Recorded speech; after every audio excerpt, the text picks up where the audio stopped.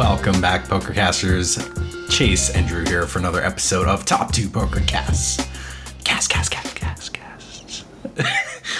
Bringing you guys some strategy content today. We're going to have some bet sizing. We're going to talk about some mental game stuff with dealing with a downswing.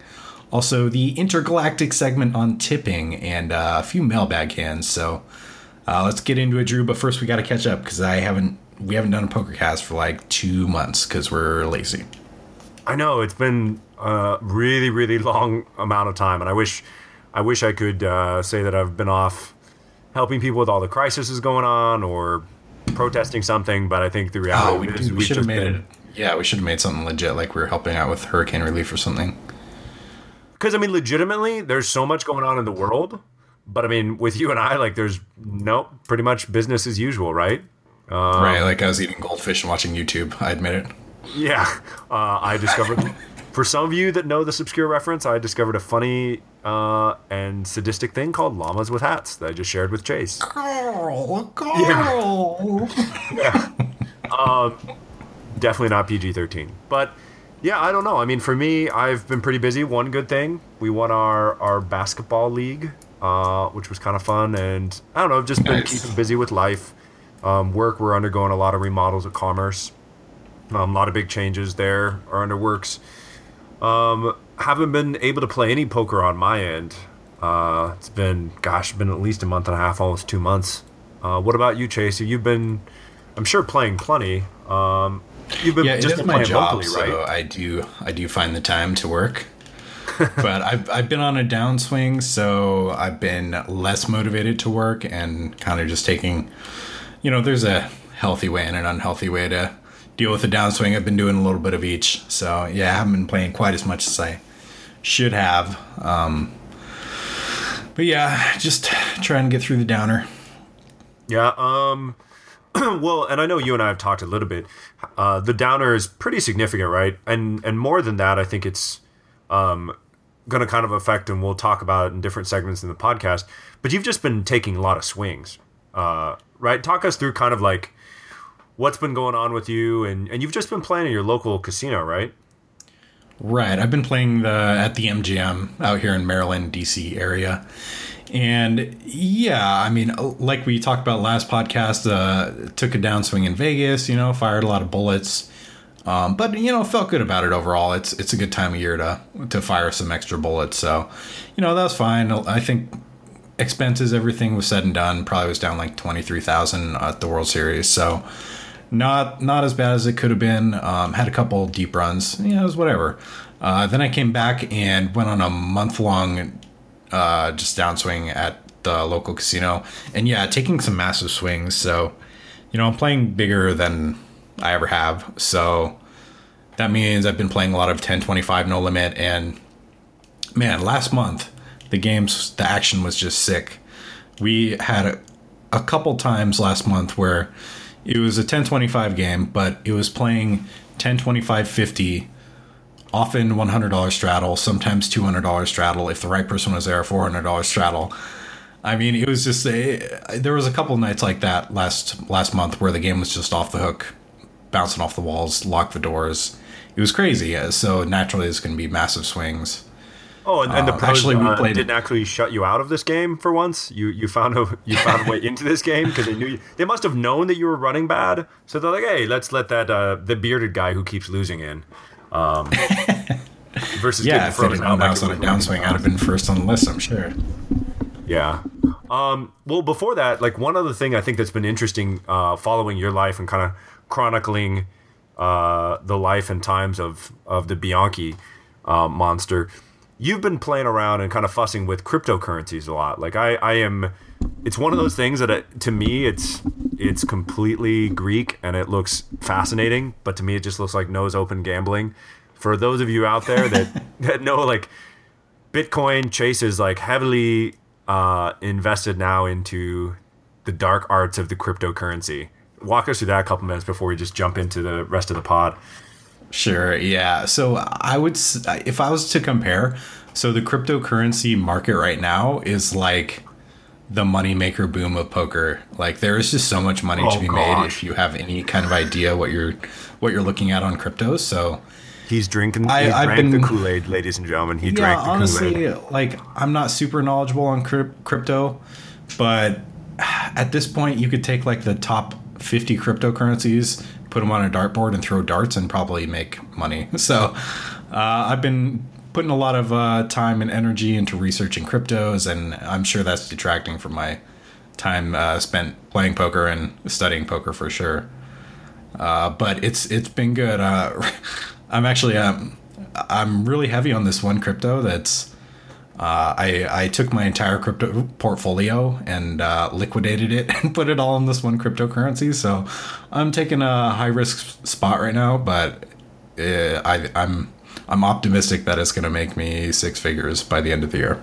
Gosh, it feels like that one time I was like sweating you online, one of the 3 times when you're like, and you're hovering over the click or fold button, and you had like, you were defending your blind and you got some trash king, and you got like ace king X, and you had middle pair, and you like called off a triple barrel, and you put everything on that, and then you typed in the chat box, good game, and just absolutely. Yeah, if this crypto crashes, it'll be a GG in my crypto portfolio, that's for sure.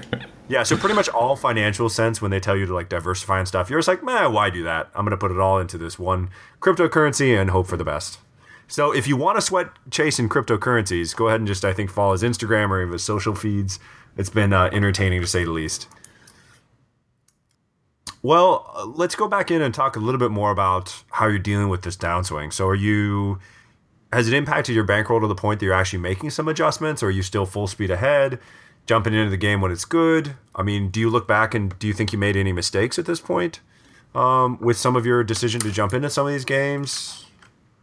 I think that I'm probably not game selecting as well as I should be, and that's something that I'm actively doing now, is being more aware of my game selection.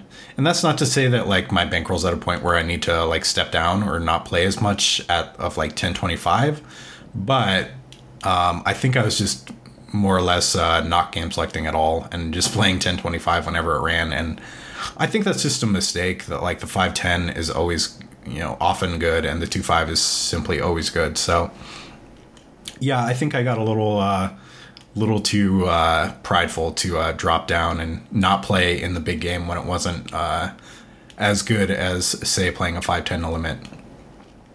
So yeah, that's something I need to be more aware of, and my bankroll's plenty healthy that I'm not too worried about not being able to play that game. So that's fortunate.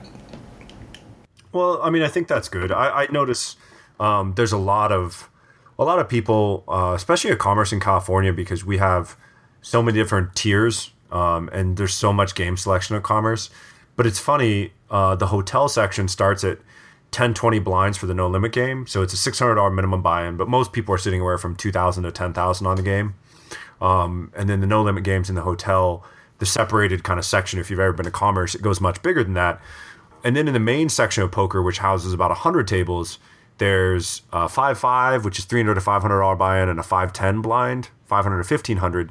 And there's certain players that just outright refuse to drop down from like the 10-20 no limit to take the 3-minute walk, 4-minute walk down a ramp around a little bend and go down to the main section. I think it's just they feel they lose the prestige of being a hotel-only section player. And in reality, some of the games down in the main section, part of the main floor, are definitely as good, if not better. So I think, it's just something for me. Practically, you got to just guard yourself against that idea that, you got to find the best game for your money, and it's not always necessarily the biggest game. Agree. Yeah, absolutely. And, I think just being kind of emotionally raw after a long downswing is something that I haven't dealt with as well as I could have. I had my biggest loss I've ever had in August. I lost 26,000 in one session, and that just it took the wind out of my sails for a couple days. And just like emotionally getting over that, it's just when you take some big losses like that, especially when you're already on a downswing, I think it's hard to go into your next session and not be like ready to blow, you know?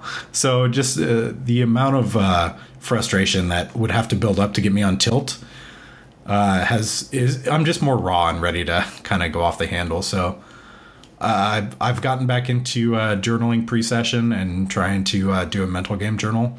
So that's helped. So just, kind of like back to the fundamentals on some of that, right? Which is making a more, I think going back to the mental game, which we referenced in the beginning of the pod, I think it's probably going back to those things that feel like at this point they should be automatic, but maybe aren't.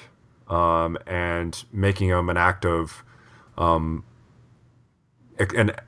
conscious effort to do some of those things, right? And just be conscious of certain things you may or may not be doing in session and before your session and afterwards, and just making sure the study component is there is probably huge. Because it's easier to disregard those things when you're having success. I think that's the problem, is that when things are going well in life, and I think this is true like mentally, emotionally, financially, poker, spiritually, just anything, when things are good, most people take their foot off the gas and they don't reinforce whatever they're doing with the learning habits. And it's a lot of time the storms in life that put us back on course. And it's actually probably positive for our long-term growth if we allow it to be. Right. And one thing that I probably should touch on too is that there is a spiritual aspect where I felt very convicted of putting too much of my identity in my work. So when poker started to go bad, I was just like feeling bad about myself as a person, which is definitely not a good place to be. I mean, that definitely points out that like, wow, I hold my identity in my work more than in Jesus sometimes. So that was a good heart check for me. I mean, I absolutely believe that God is going to use everything that happens. Like there's nothing that's not going to go used by him. So it was good in the sense that it brought that up for me so I could address it. It's something that I brought to like our church small group that we get together once a week. And I talked about it with the guys, just kind of worked through that. And it was really good that it reinforced my prayer life. Like, I'm actively seeking the Lord in my work day. So in that regard, I mean, it's really good that I kind of got that refocus through the downswing. And feeling much more just stable, I mean, when you do things with the Lord in your day and you invite him into your day, it just goes better. So in that regard, I'm feeling much better now too. Good. Well, and something kind of fun we talked about, which is kind of crazy, is so you're finally at that level of where thinking of the practical implications of some of the money that you're winning and losing is pretty disgusting. Like when you're losing, and not to put salt in the wound, but also winning, when you're winning or losing big 5 figures a day, and that's like not some crazy situation. It's pretty expected that when you're buying into a game that's 25, 50, 100, 200, that you're going to take a 5-figure swing one way or another. To me, I asked you a question about a month ago when we were like considering maybe that we should do a podcast. Isn't it weird, the real money, I think the lack of understanding, or I guess the lack of presence of mind when you're playing, because in one sense you have to look at it just betting units, chips are chips or chips. But I like sit back at Commerce and I watch some of the bigger games. We had like a 1,000, 2,000 combo the other day and some huge pots because we had both limit and then they also had some pot limit aspects, and I was just watching these huge, massive pots build. And it's like, my wife and I were looking at maybe opening up a restaurant, and I shared that with you. If you look into food, like you can get like a cheap meal. There's still like a 99-cent menu at like most fast food restaurants, right? So like a cheap meal is like $3-4. But I mean, most expensive meals, if you go to even like a Michelin star restaurant, are only a couple $100, per person, it is extremely expensive, but that's like a world-class meal. What's crazy to think about is you're losing in blinds sometimes enough for one person to like go to a world-class meal. Like, isn't that kind of like, isn't it weird that you have to balance out the two, which is you have to be detached from the money, yet at the same time, practically the money does have implications. Because how do you balance like real life. Because the Chase I used to know, especially when we get to tipping and we kind of discuss that, used to be the guy who's like, oh, I don't want to spend money on that. It's like an extra $2, you know. And I think that's like good. It's good stewardship, right, of your money. But isn't it kind of awkward when you're like, oh, I don't want to spend extra. I don't want to buy a $4 Coke at a movie theater. Screw that. And yet you're like you're posting a blind because you have to go to the restroom, and it's like 150 for the small and the big. Right. Or 25.50, whatever. I mean, isn't that kind of just like an odd? It is. Every once in a while, I'll turn to one of my friends and I'll say, man, isn't it insane the amount of money that we're playing for right now? Like, you know, I have $12,000 in front of me. We just played a 5K pot and it was no big deal. Like, this is insanity. You know, this is like a normal person's monthly paycheck that was in that pot. Yeah, it is pretty wild when you sit back and think about it. But the thing is, in game, you just have to be desensitized to it. Yeah, at some point, it just becomes normal. You know, it normalizes. Isn't that kind of disgusting about humans? Is we just normalize things that like probably shouldn't be? You know, like right. on all. I mean, good and bad. Right. Yeah. Yeah, no, I just think it's funny. Like, you know, if I ever were to be able to get to that level, one thing I would do is I would have like probably 2 or 3 things a year that were on my like bucket list or short list of things to do that wouldn't be $100,000, but I would do something, do a couple things a year, especially with your wife. You know, I think you guys go to Disney World and you guys do a bunch of things, but I just think it's so interesting because I know some professional poker players that live very humble lives, and they are a couple levels above your level of success, but they still like it seems like they don't buy new clothes, or at least if they do, they never wear it in the poker room, you know, and they just, you know, drive the same 98 Toyota Camry. Yeah, I got a couple funny stories. So one, there's this guy in our poker room that wears the exact same outfit every day, and like I won't disclose too much, but so he wears like the same undershirt and the same jacket every single day. And some of the other high stakes regs, they made a side bet. They're like, what odds would I have to lay you to bet that this player is not going to come in? Like, he's going to come in wearing a different shirt in the next like 3 months. And it was something astronomical, like 12-1 that they would not see him in a different shirt in the next 3 months. And you can't taint it. It was classic too, because right. The best part was like a couple weeks into the bet, he comes in with a different undershirt because like he had worn his other undershirt so much that it was worn out, so he had to get new ones. Oh my gosh, that's like an undershirt. The anomaly. Well, and then, but I mean, that's your. I mean that he's playing your stakes, right? Like he's actually playing. He plays a lot of 5-10. Yeah, I mean he plays pretty big. I mean, that's just, and that kind of speaks to the industry as a whole. I mean, if your friend, I wish I had his information, but Andrew Pieper, I won't divulge much to our listeners, but if you guys, Chase, when you stream online stuff, ask him. He's gone over another like interesting personal experience, but it's interesting, and he keeps a vlog. But it's interesting to me, just some poker players we're just a weird group, and that's beautiful, but it's still just fascinating to me, you know. Just like to you, sometimes you step back and you're like, man, we're playing for a lot of money. I think you have to have those moments, and you have to appreciate them, you know, from time to time. Absolutely. All right. Well, let's move on to like a little bit of back of the house stuff. You want to, Chase? Cue it up. What do you want to like go see some live music or something? No. No. Are you serious? You don't want to go to the cantina and hear? Oh gosh. Hear a little music? This kid. All right. No. No. You know. Okay. Well, we're here. We're to our what would typically be. Well, I don't know. I can't sing to it because like play the music again. You can't really sing to that, can you? I mean, it probably no, dude. That's like it's just mellow background music. Yeah, it's just okay. So let's get into it. I think that we were going to try to devote this only to floor calls, but I think that there's something that we discussed many years ago when you were becoming a professional, and both of us have worked in the industry. I still work in the industry, and it's tipping. And I think we were talking like big concept, macro level tipping, and you and I actually got in because we were younger men back then, we would always get in heated arguments, and one of us would get like pissed off. But you're pretty nitty when it comes to tipping, right? Like, I can't remember what the situation was, but you definitely were like the straight 10% tipper for food. Like, you're like, whoa, I'm never giving more than 10%, or, Right. Which is still probably the case, right?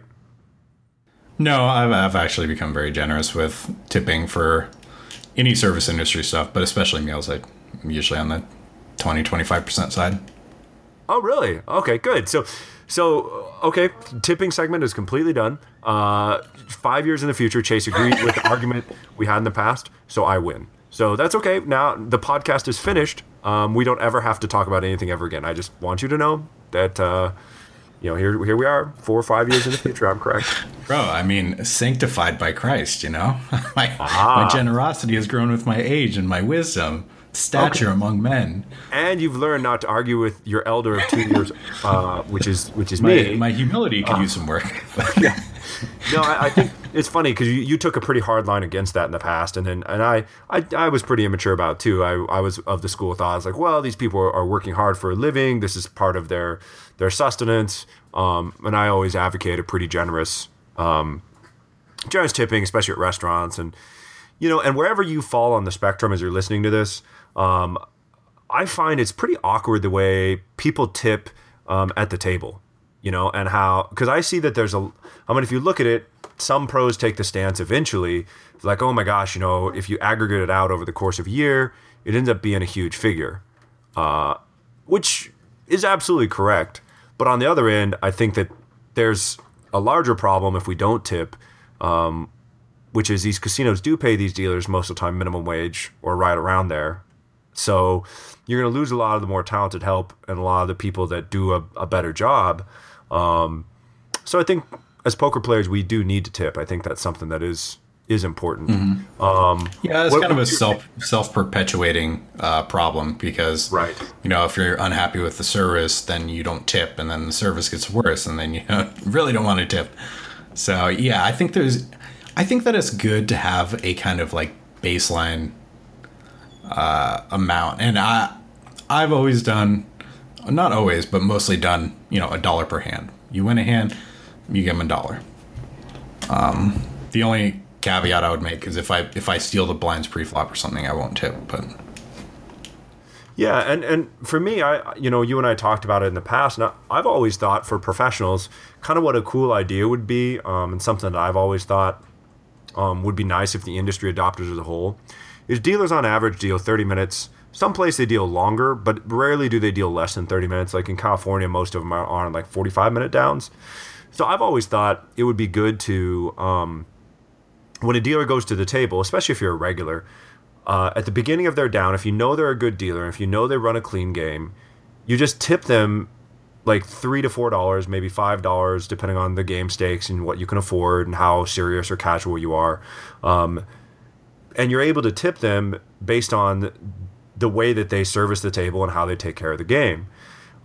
Versus I think it's really odd as professional or as like strategic players that we tip them based on whether or not they give us a pot or not, which is they don't do any more or less work during that time, but if we get lucky, we're just going to tip them, or if we get fortunate in that situation that we end up winning the hand. So for me, I've always thought that if we adopted that as a large group, as an industry, I think that there's some value there because they still are able to make a good hourly rate, but we're able to kind of weed out some of the weaker dealers. I mean, I know you tried that. Chase, you want to talk a little bit about your thoughts on that? I did. When I first moved out here to Maryland, I was playing primarily 2-5 no limit, and I was playing at the Horseshoe in Baltimore a lot. And they had some weak dealers. Just overall pretty weak staff. But yeah, what I did was I would tip the dealers like on a baseline $2 per down and up to $5 for the very strong dealers. So if one of the best dealers in the house sat down, I would give them $5 and say, thanks for dealing or whatever, like I didn't really say anything. They just understood what was going on. So yeah, I think that's a pretty good, I think it's not a bad way to do it. Some dealers get really salty about it if you give them $2 and then they push you like 8 pots in a row, because it's just kind of ingrained in the culture. So while I think it's a cool idea, I don't know if, you might rub some people the wrong way, even though your intentions are pure. I do think it's a cool idea, and we should certainly be taking care of staff because, like we said, if you don't take care of them, all the good dealers leave. So, yeah.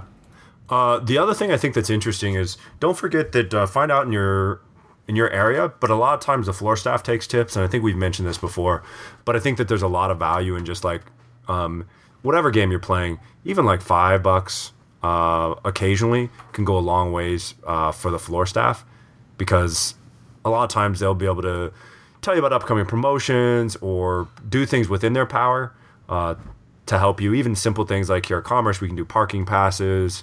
There's just a lot of benefits, meal comps. There's a lot of value for taking care of the staff. And I think in general, too, you have to remember if they do a good job, they're working quite hard as well because they're dealing with all the conflict and the issues that arise. Mm-hmm. Yeah, absolutely. I take care of the floor staff. And yeah, just for simple things like if there's no chip runner around, they'll like be happy to get me chips because I take care of them. Like stuff like that. I mean, they get other people chips too, but I don't know. I think it's just, again, rewarding them for working hard. So, yeah. I think that's totally acceptable. Chase, guess what? Guess what?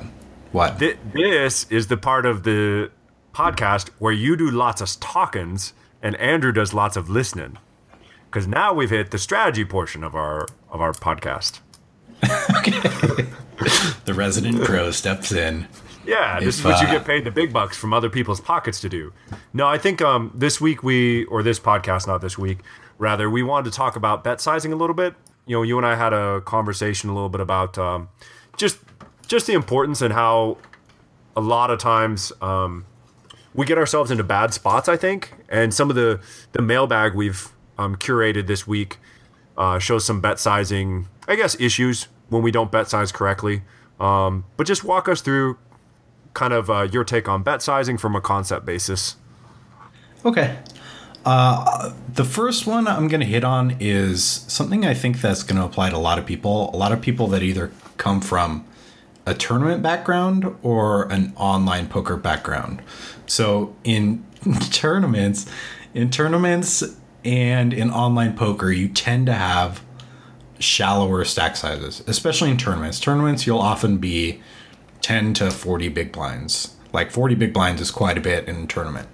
So a lot of people that come from that background don't really adjust to playing, say, a live cash game where you got 200 to 400 big blinds is not uncommon at all in a cash game. So the mistake that they make is that when you're on a short stack, it's okay to have a smaller bet size because you don't have as much to worry about from, say, a big blind defending and realizing their equity. It's not going to cost you as much. And often in like a tournament, you have a lot of fold equity with like a min raise or a 2.5x or something like that. So I think a lot of people fail to change their bet size with their stack size. So we have more incentive when we have a deeper stack to have, in general, a bigger bet size. So this applies pre-flop, where you should be when you're deep stack, you should be getting away from the like min raise 2.5x and getting more into the like 3x and even like 3.5 or 4x. And that's especially going to apply to live cash games. Well, that's interesting. Does that make sense from your experience too? Yeah, I mean, because essentially what you're saying is, in a way, to put it in layman's terms, and certainly correct me if I'm wrong, one of the things we want to do is we want to protect ourselves against the reverse implied odds of when we make a hand and we get into, someone ends up flopping a set, and they're able to, I guess, take us to value town. So we don't want them to be able to realize their equity cheaper to make nut hands and then make us pay off. Is that kind of? Yeah, that's exactly right. Conceptually correct. Yeah. So say you're on the flop and it's a fairly wet flop. Now, if you're 20 blinds effective and you have top pair, even if it's a wet flop, like, you're never really going to be making a mistake by getting your chips in, or, you know, whatever, even if it becomes like not the greatest run out. It's not going to be a big deal. Like, you're only on the hook for 20 blinds. But if we take that scenario and say we have 200 blinds, well, if we make a really small bet size on the flop, letting someone realize their equity could end up costing us 200 big blinds, 300 big blinds. So, getting people off of their equity and not letting people realize equity when we're deeper stack is going to have a bigger importance, because the game is no limit. So your whole stack's on the line in any given hand. So I think that's a very common one that a lot of tournament players and people coming from online cash where they're playing 100 big blinds effective might have a tendency to go a little bit smaller than might be called for deeper stack cash games. Well, and even at the lower levels, I mean, we don't even have to. Sometimes we can play, what is it, exploitative, where if we're in a really loose, juicy game, you know, we can go with our value hands a little bit bigger if we're still getting multi-way action. And so that factors into sizing as well. Sure, yeah. I think that's a good point. Players that are moving up in stakes, say if you're playing like 1-2, you can really just do whatever makes the most immediate sense for your hand. So like, you have like a decent hand and you think that they have a pretty weak hand. Well, you can and you're on the river, well, just bet like a fourth of the pot. That's fine. You know, like, this guy's not going to probably do anything about it. But as you move up in stakes, stuff like that's going to become very transparent, and you're going to find players that are going to go, wow, this guy bet a fourth pot. I saw him do that with like middle pair last time. I'm just going to raise here. So yeah, that's something a lot of small stakes players, they just bet whatever makes most sense for their hand instead of what makes most sense for their range. And that actually brings up another point. So range advantage. There's this like, it's kind of controversial. So on the one hand, say the flop comes king 7 deuce, right? You're pre-flop raiser and they're the big blind and they defend. Now on king 7 deuce, the pre-flop raiser has range advantage, right? Wouldn't you agree? Yeah, sorry, I was kind of breaking up there. Oh yeah, no problem. Yeah, so when you have a big range advantage, what makes most sense, right? You bet, right? And what was like in vogue starting a couple of years ago was that when you have a huge range advantage, you bet small because it's really hard for your opponent to call. You give yourself a good price on a bluff. But what a very well-respected high-stakes player said, which makes a lot of sense, is instead of betting small, you should just find more bluffs. So I thought that was really interesting, kind of turn that whole small bet sizing strategy on its head a little bit. So that's something I've been thinking about lately. Well, but I think the prevailing point there is we need to be strategically adjusting in one of two ways, which is he's absolutely correct that we don't have to adjust the sizing down, but we can adjust the bluffing frequency up and still show profit that way. But wouldn't you agree that it's not completely out of line to also consider a smaller sizing? I mean, it's not, but with that,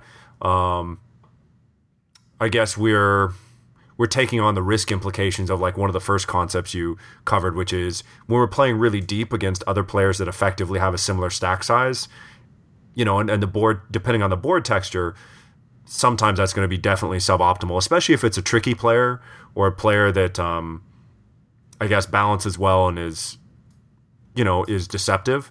They can give us some hard spots because we're not going to be able to have as solid reads on them versus, like, let's say an ABC player who's like just a casual player where we can usually tell what they're doing and how they're going to react on a lot of different runouts. Right. Yeah, I don't know if I explained that very well, but yeah, I agree with what you're saying. Because we're what you essentially are saying is that we can find one of two ways to balance that, which is, and I liked what I wish. So you said a really high or a really respected cash game player proposed that instead of just adjusting the bet size down, to give us better prices on our bluffs as well as our value bets, that we could just add more bluffs in to whatever our range going forward is. Right. Right. I think viable, right? Yes. So I think either is viable, but I think it makes a lot more sense to just construct your range more appropriately than adjust your bet size. Okay.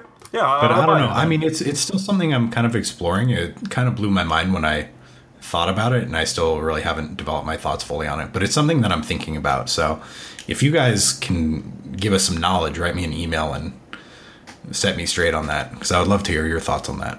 Yeah. I think it's great for a conversation. Yeah, absolutely. Another one is that I think is really easy to start doing, but it's really easy to be lazy about it, is to plan ahead for your bet sizes. So when you're on the flop and it's $100 pot and you have $300 behind, let's start thinking, and you have a hand that you're probably going to go for 3 streets of value. Like, you need to be thinking right then, what is my bet size going to be on the flop, turn, and river? You can't just pick whatever bet size, like, oh, I always half pot it, and just half pot it on the flop and then hope that it comes out to something reasonable on the river. No, you should be thinking ahead. You should be thinking, there's $100 in the pot, we have 300 in stacks. So if I bet 50 on the flop, there's going to be 200 in the pot, and we're going to have 250. Then what do I do on the turn? Can I bet 75 and then we have 175? Or maybe should I go slightly smaller on the flop and then so go 40 on the flop and then like 75 on the turn and then set up a nice meaty river shove? You know, so that's the kind of stuff you need to be thinking ahead about, and it's a really easy adjustment to make. You just need to be conscious of it. Did you just say meaty river shove? I think yes, that's my new favorite. Throbbing river shove. All right, we're definitely editing that. That was just, I'm sorry for all of our 2 female listeners to hear. Oh my gosh! Well, you've now produced something that's going to haunt the nightmares of people for weeks. But no, I think this is perfect. Let's dive into the mailbag, because it illustrates some of these concepts you're actually talking about. Where, for myself, that I am a converted tournament player. I don't play much no limit. These hands are from listeners.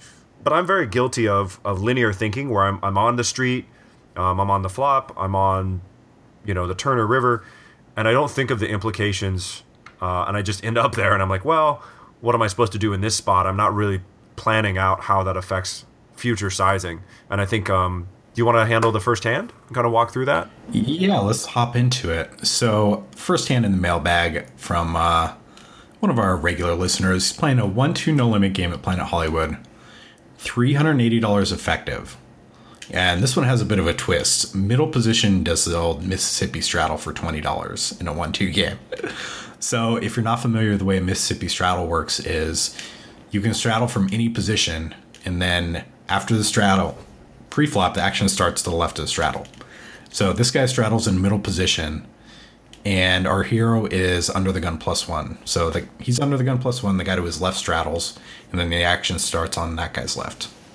So middle position straddles for $20, and everyone folds around to our hero under the gun +1 with pocket kings. Now, let me stop right here, Drew. 380 effective, pocket kings. This guy straddled to $20. Well, ignoring our hand, what's your bet size here? I am probably going to go situationally. I'm going to probably go about 60 or 65. One of the reasons for that is I think kind of one of the concepts like you're talking about in a 1-2 no limit game, if you look at the amount of big blinds, it is pretty gross that like he changes the nature of the game a little bit by just straddling to 20, which is 10 big blinds right away. But I mean, we have a pretty deep, how many big blinds are we? We're like, you said we're 380. Yeah, so this is interesting. So we're like almost 200 big blinds effective, right? Right, but here's another way to think about it too, is that if we look at the straddle as a blind, we're only 19 blinds effective. Okay, interesting, right? So you're looking at it from situationally in the hand. I was looking at it from a actual game and like the the perspective that, Right. you know, we're actually playing a lot of big blinds for this particular stakes, which is not as valid, I suppose, as, I mean, there's some validity looking at it that way, but for discussion, really, we need to be evaluating this particular hand. So, right, yeah, this is where, when we talked about bet sizing, scaling with stack size, we need to be aware of, like, this is kind of an interesting wrinkle with the straddle. So if we think of the big blind's $20 and we have 380, so, okay, we're 20 blinds effective. So when we talked about scaling our bet size with stack size, 20 blinds effective, I have no problem going with like a 2.5x. Our hero ends up going 45 here, which is $5 over a min raise. I think that's too small, because if we think about what our whole range wants to do, like, are we really going 45 here with like 10-8 suited? There's plenty of hands that I want to open up that aren't premium, right? So I think if we want to have any steals here, we need to go at least $50. I would say anywhere 50 to 60 would be totally fine. Yeah, and that's exactly the reason why I think that we need to be attacking in this situation, since it's folded around to us. We have a really good we're in a really good steal spot because he's dealt a random hand, obviously. So there's a certain percentage of the time we're supposed to just be able to take it down. But I mean, we're just inviting action at 45. Right. It would be actually kind of, as an aside, a random thought, it would be kind of an interesting spot to do some kind of limping strategy. And even like exploitably, just like limping aces and kings here is probably totally fine against this guy's straddle for 10 big blinds. Yeah. But anyway, let's keep going. We raise it up to $45 and the straddler calls. So we're heads up and the flop comes Jack 5-3 rainbow. Jack 5-3 rainbow, pretty dry flop. Hero bets $60. So it's 60 into a little bit over 90. I mean, right. 90 whatever, because there's rake and other things, but 60 into 90. To me, I think it feels like, again, because I know the person submitting this hand, that he's looking at this particular street, which he's going 2/3 because it's pretty dry, which, you know, on its face is not that bad. But when you talk about some of the implications of what we're going to do on future streets, on a pretty dry board texture, I mean, what are you thinking as played we should be betting, and why? Right. So if we look at this, we have $335 in our stack, and there's $90 in the pot. So if we think, I mean, we have kings on all undercards. I'm thinking, okay, I'm probably, on most runouts, I'm going to go bet, shove. So that, how can we do that most effective? So I'm gonna think in my head, there's $90 in the pot. Let's say I want to bet $50. So then there's going to be $190 in the pot. We're going to have $270, and then I can bet $75. Well, maybe that's a little too big. So then I'm going to go, oh, maybe I'll bet $45 again, and then I can go 70, and then I can shove for whatever that would be, like 170 or whatever, 175. So yeah, we need to be thinking about that in game. And I think our whole range probably wants to go more like half pot here. So I think his $60 sizing is maybe a little on the big side. Yeah, I completely agree. I mean, that makes sense to me. All right. So as played, maybe could go a little smaller. But as played, he bet 60, and the opponent calls. Good news. Okay. Now, turn comes a jack. So now the board reads Jack 5-3 Jack. Tough spot. So now the pot is 120 plus 90. 210. Pot is 210. We have 270, 275 effective, roughly. Yep, 275 effective. I mean, we discussed this hand a little bit earlier in our quick preparation. To me, it seems this is a pretty standard way ahead, way behind spot. I mean, you agree we should probably be checking and hoping to pick off some bluffs here. And just kind of... Right. I think for our specific hand, this is definitely a bad card. And there's probably a lot of hands in our range that are going to be either giving up or just checking here because it's hard for us to keep bluffing. Say we have like ace queen right here. We have a gutter and 2 overs. Well, it's pretty hard for us to rep a whole lot. We're probably going to not get him to fold any like pair below jacks. Like if he's got pocket 7s, he's probably not folding at this point. So yeah, I think I would be checking with a lot of my range, and I'd probably be checking kings here a lot of the time. Makes sense to me.